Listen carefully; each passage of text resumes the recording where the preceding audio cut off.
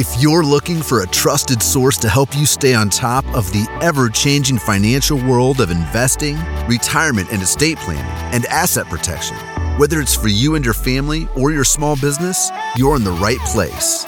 This is the 1715 Treasure Coast Financial Wellness Podcast, where we'll keep you up to speed with the latest market news and conditions every week. Now, here's your host, Thomas Davies. Well, hello, and welcome to another edition of the 1715 Treasure Coast Financial Wellness Podcast. My name is Thomas Davies. I'm a financial advisor here in Stuart, Florida. Wow, a lot of news this week, and we're going to try to get through it. And welcome to the show, and let's get started. Let's just jump right in. So equities last week had a really rough week as investors struggled to best understand Fed Chair Powell's testimony before Congress and look for a signal whether the Fed intends to raise rates faster and higher in the coming months. Wall Street and Main Street seem to really focus on the remarks from Powell. And I'm going to quote on this here. Although inflation has been moderating in recent months, the process of getting inflation back down to 2% has a long way to go and is likely to be bumpy. As I mentioned, the latest economic data have come in stronger than expected, which suggests that the ultimate level of interest rates is likely to be higher than previously anticipated. If the totality of the data were to indicate that faster tightening is warranted, we would be prepared to increase the pace of rate hikes. Restoring price stability will likely require that we maintain a restrictive stance of monetary policy for some time. And as soon as Powell spoke, the Fed funds futures market leaped to an almost 80% probability of a 50 basis point rate hike, and equities struggled, especially the financial sector. Then it got a lot worse.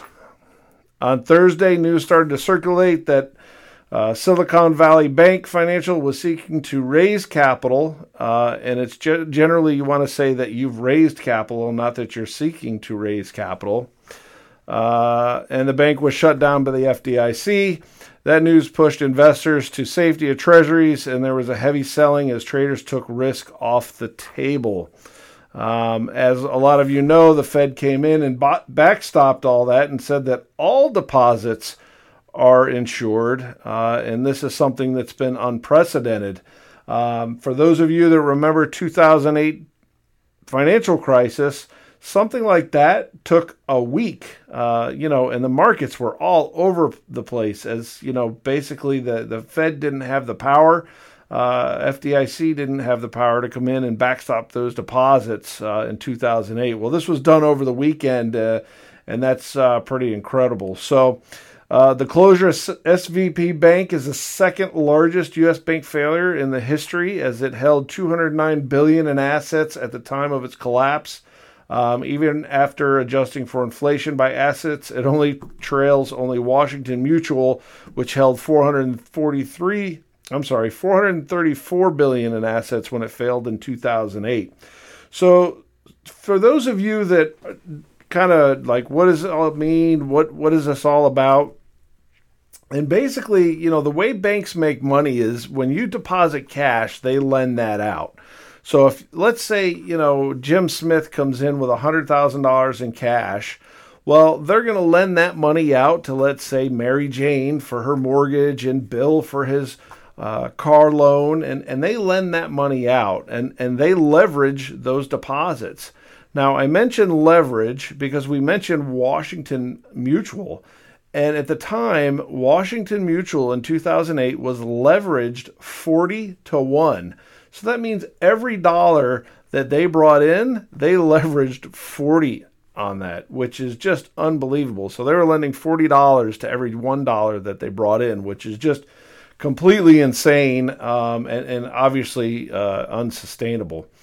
So what happened with Silicon Valley Bank, in a nutshell, is they made bets on 30-year municipal bonds that paid 2%, and interest rates rose on them. And so all those bonds went down. They lost a lot of money in their bets, and, VCs were aware of it. and people came in, and we had what was called a classic bank run. And miraculously over the weekend, the Fed came in, stepped in, and said, we're gonna backstop all those deposits. So that was some pretty big news that's happening. There's going to be a lot of trickling effects on this of what happened. My guess is that FDIC deposit insurance goes from $250, who knows, $1 million, $5 million. If the Fed right now says it's unlimited, which is once again just unprecedented. Mortgage applications, that index rose 7.4%. Interestingly enough, mortgage rates dropped by 0.5%. They were up over 7% as of Wednesday of last week. And this week they're down to about 6.5%. So that's considerable savings. But there is more inventory coming on the market as we get more and more into the interest rate rise and the effects that it's having. People are putting their homes on the market, maybe downsizing. And, certainly it's still at least I'm going to speak about Florida, at least in Florida, it's still a seller's market. I was in a presentation today where basically in Broward County, people were getting 100% of their asking price. That's now down to about 95%, whereas inventories a year ago were about 1 month with about 1,500 homes for sale. Now they're about 3 months worth of inventory, and that's about 3 months worth. So kind of interesting there. Some of the things that happened today also.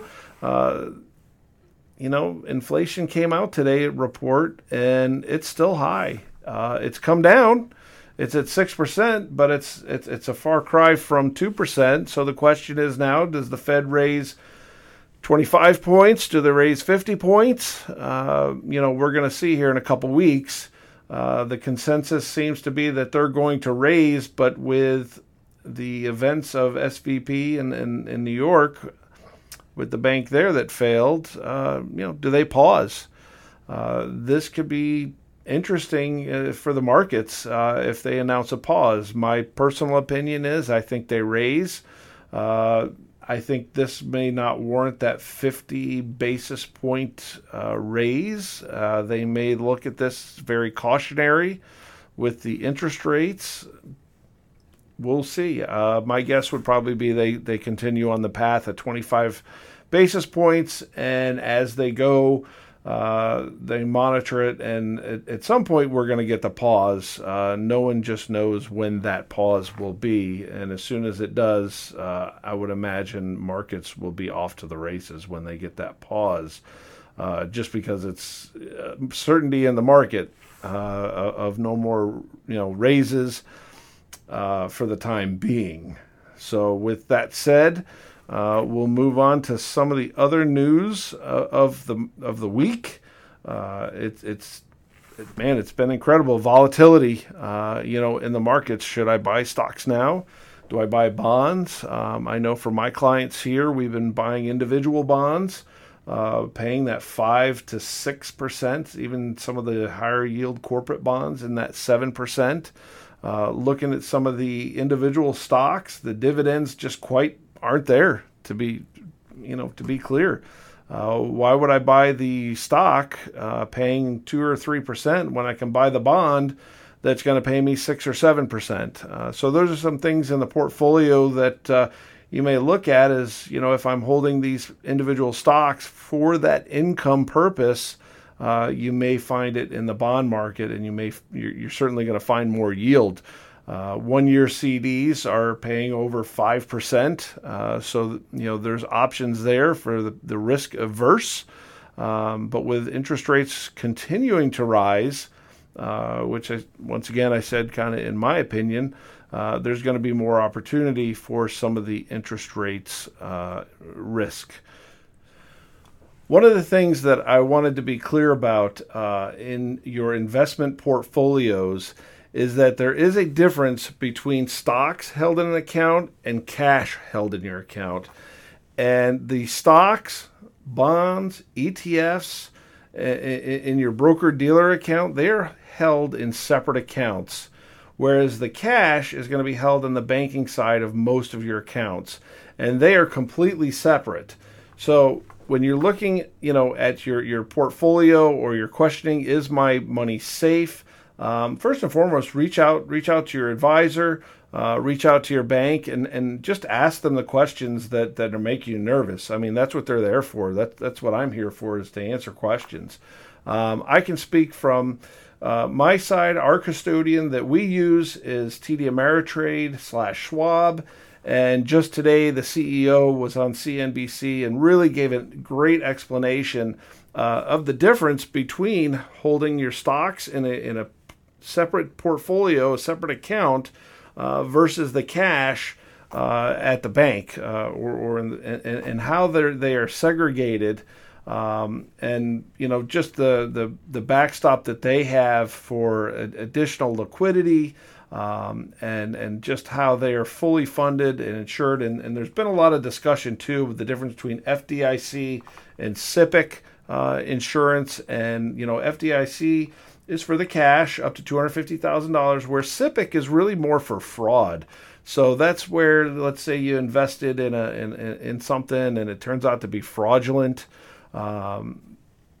There's things that come to mind. That's what SIPC insurance is there for, and generally that's up to $500,000. And so, really you want to look at the different types of insurances that some of these banks have. Do they have FDIC insurance? Most all banks do. Most all credit unions are going to have that for that matter. And also, once again, just to clarify that, stocks, bonds, ETFs are held in separate accounts. They're not commingled. They're not lending on your stocks or on your bonds or ETFs or mutual funds for that matter.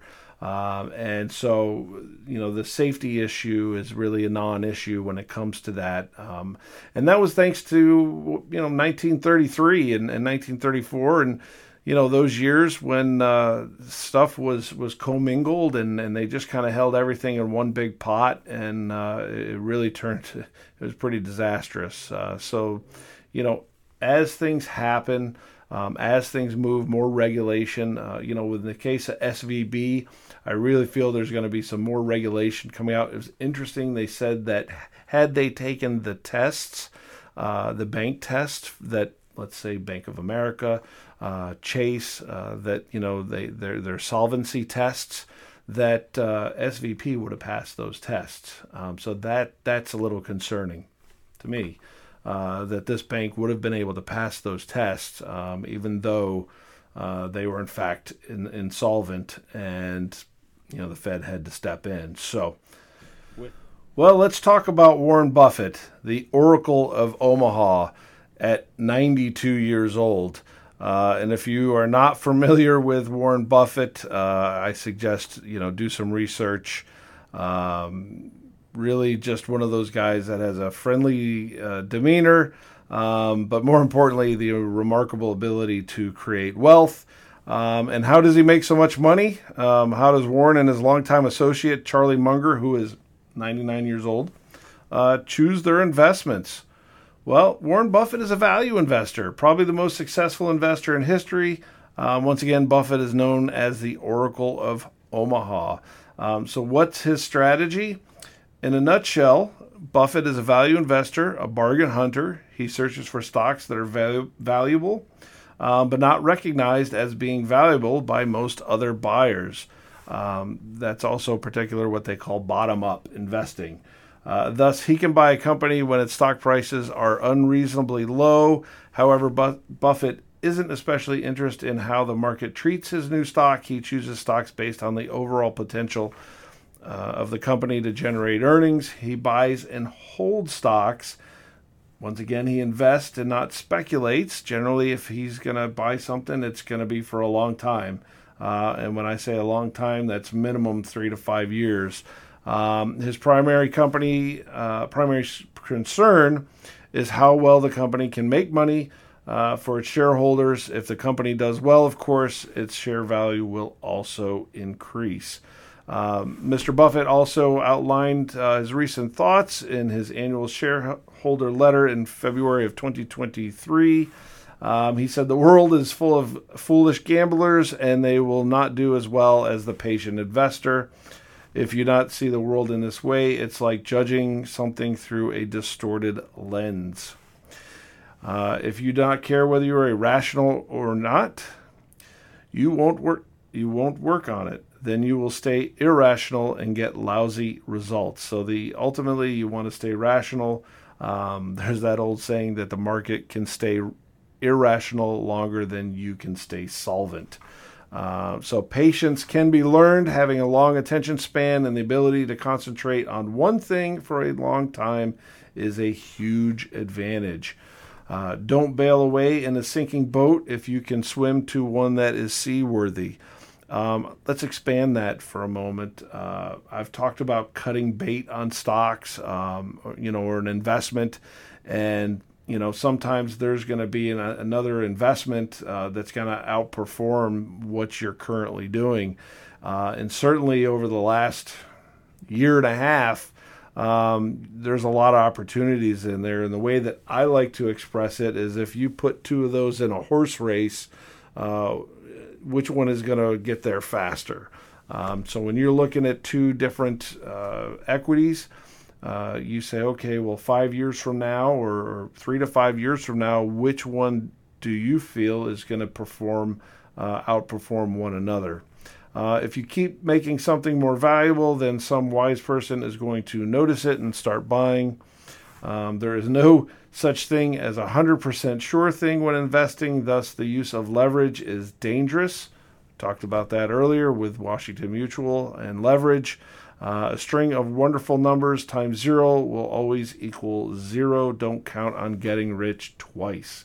Very interesting. You don't, however, need to own a lot of things in order to get rich. You have to keep learning if you want to become a great investor. When the world changes, you must change.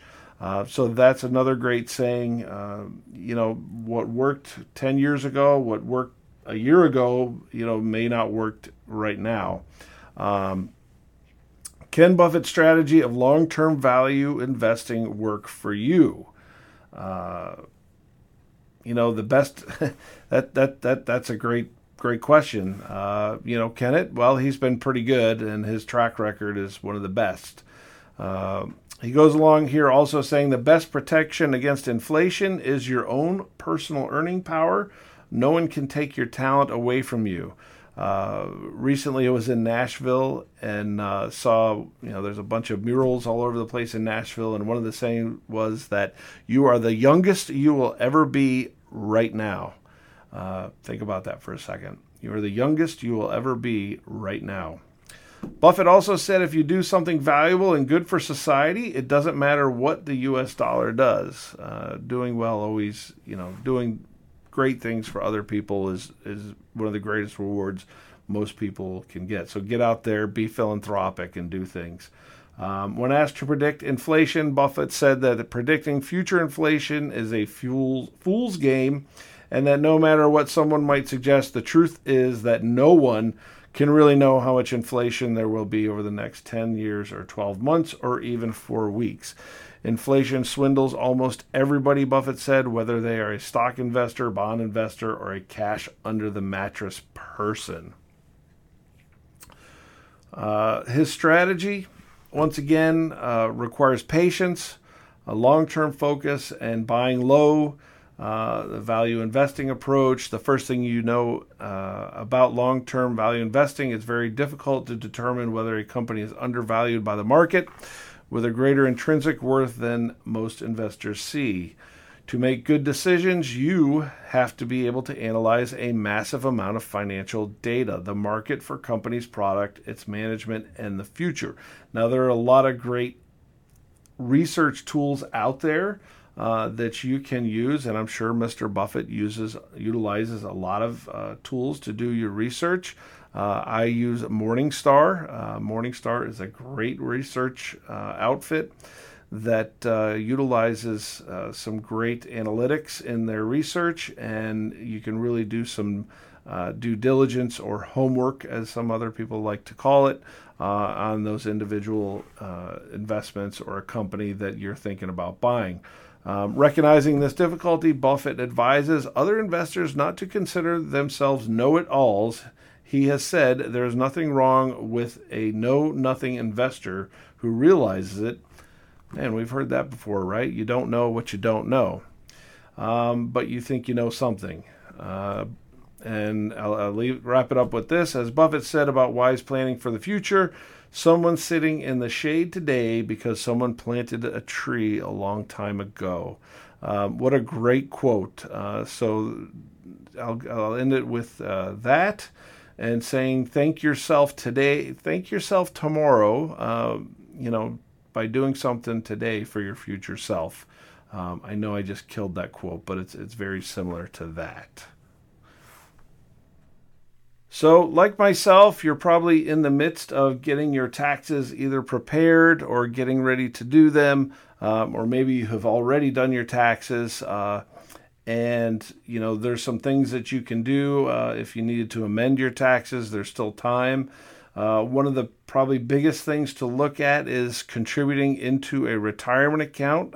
This can reduce your tax bill on your income. So we'll talk about the 7 things to reduce your taxes. That's one of them. Plan your capital gains and losses. Now for 2022, that window has closed, but certainly for 2023, you can certainly look at some of the winners and losers and kind of start planning now for some of that tax loss harvesting. Take advantage of your business deductions. If you own a business, you may be able to take advantage of a variety of deductions to reduce your taxable income. If you don't own a business, think about starting a business. You got to be careful between the hobby and a business, but what you're doing may actually be a business, and you could do that. Keep accurate records. That's just most important.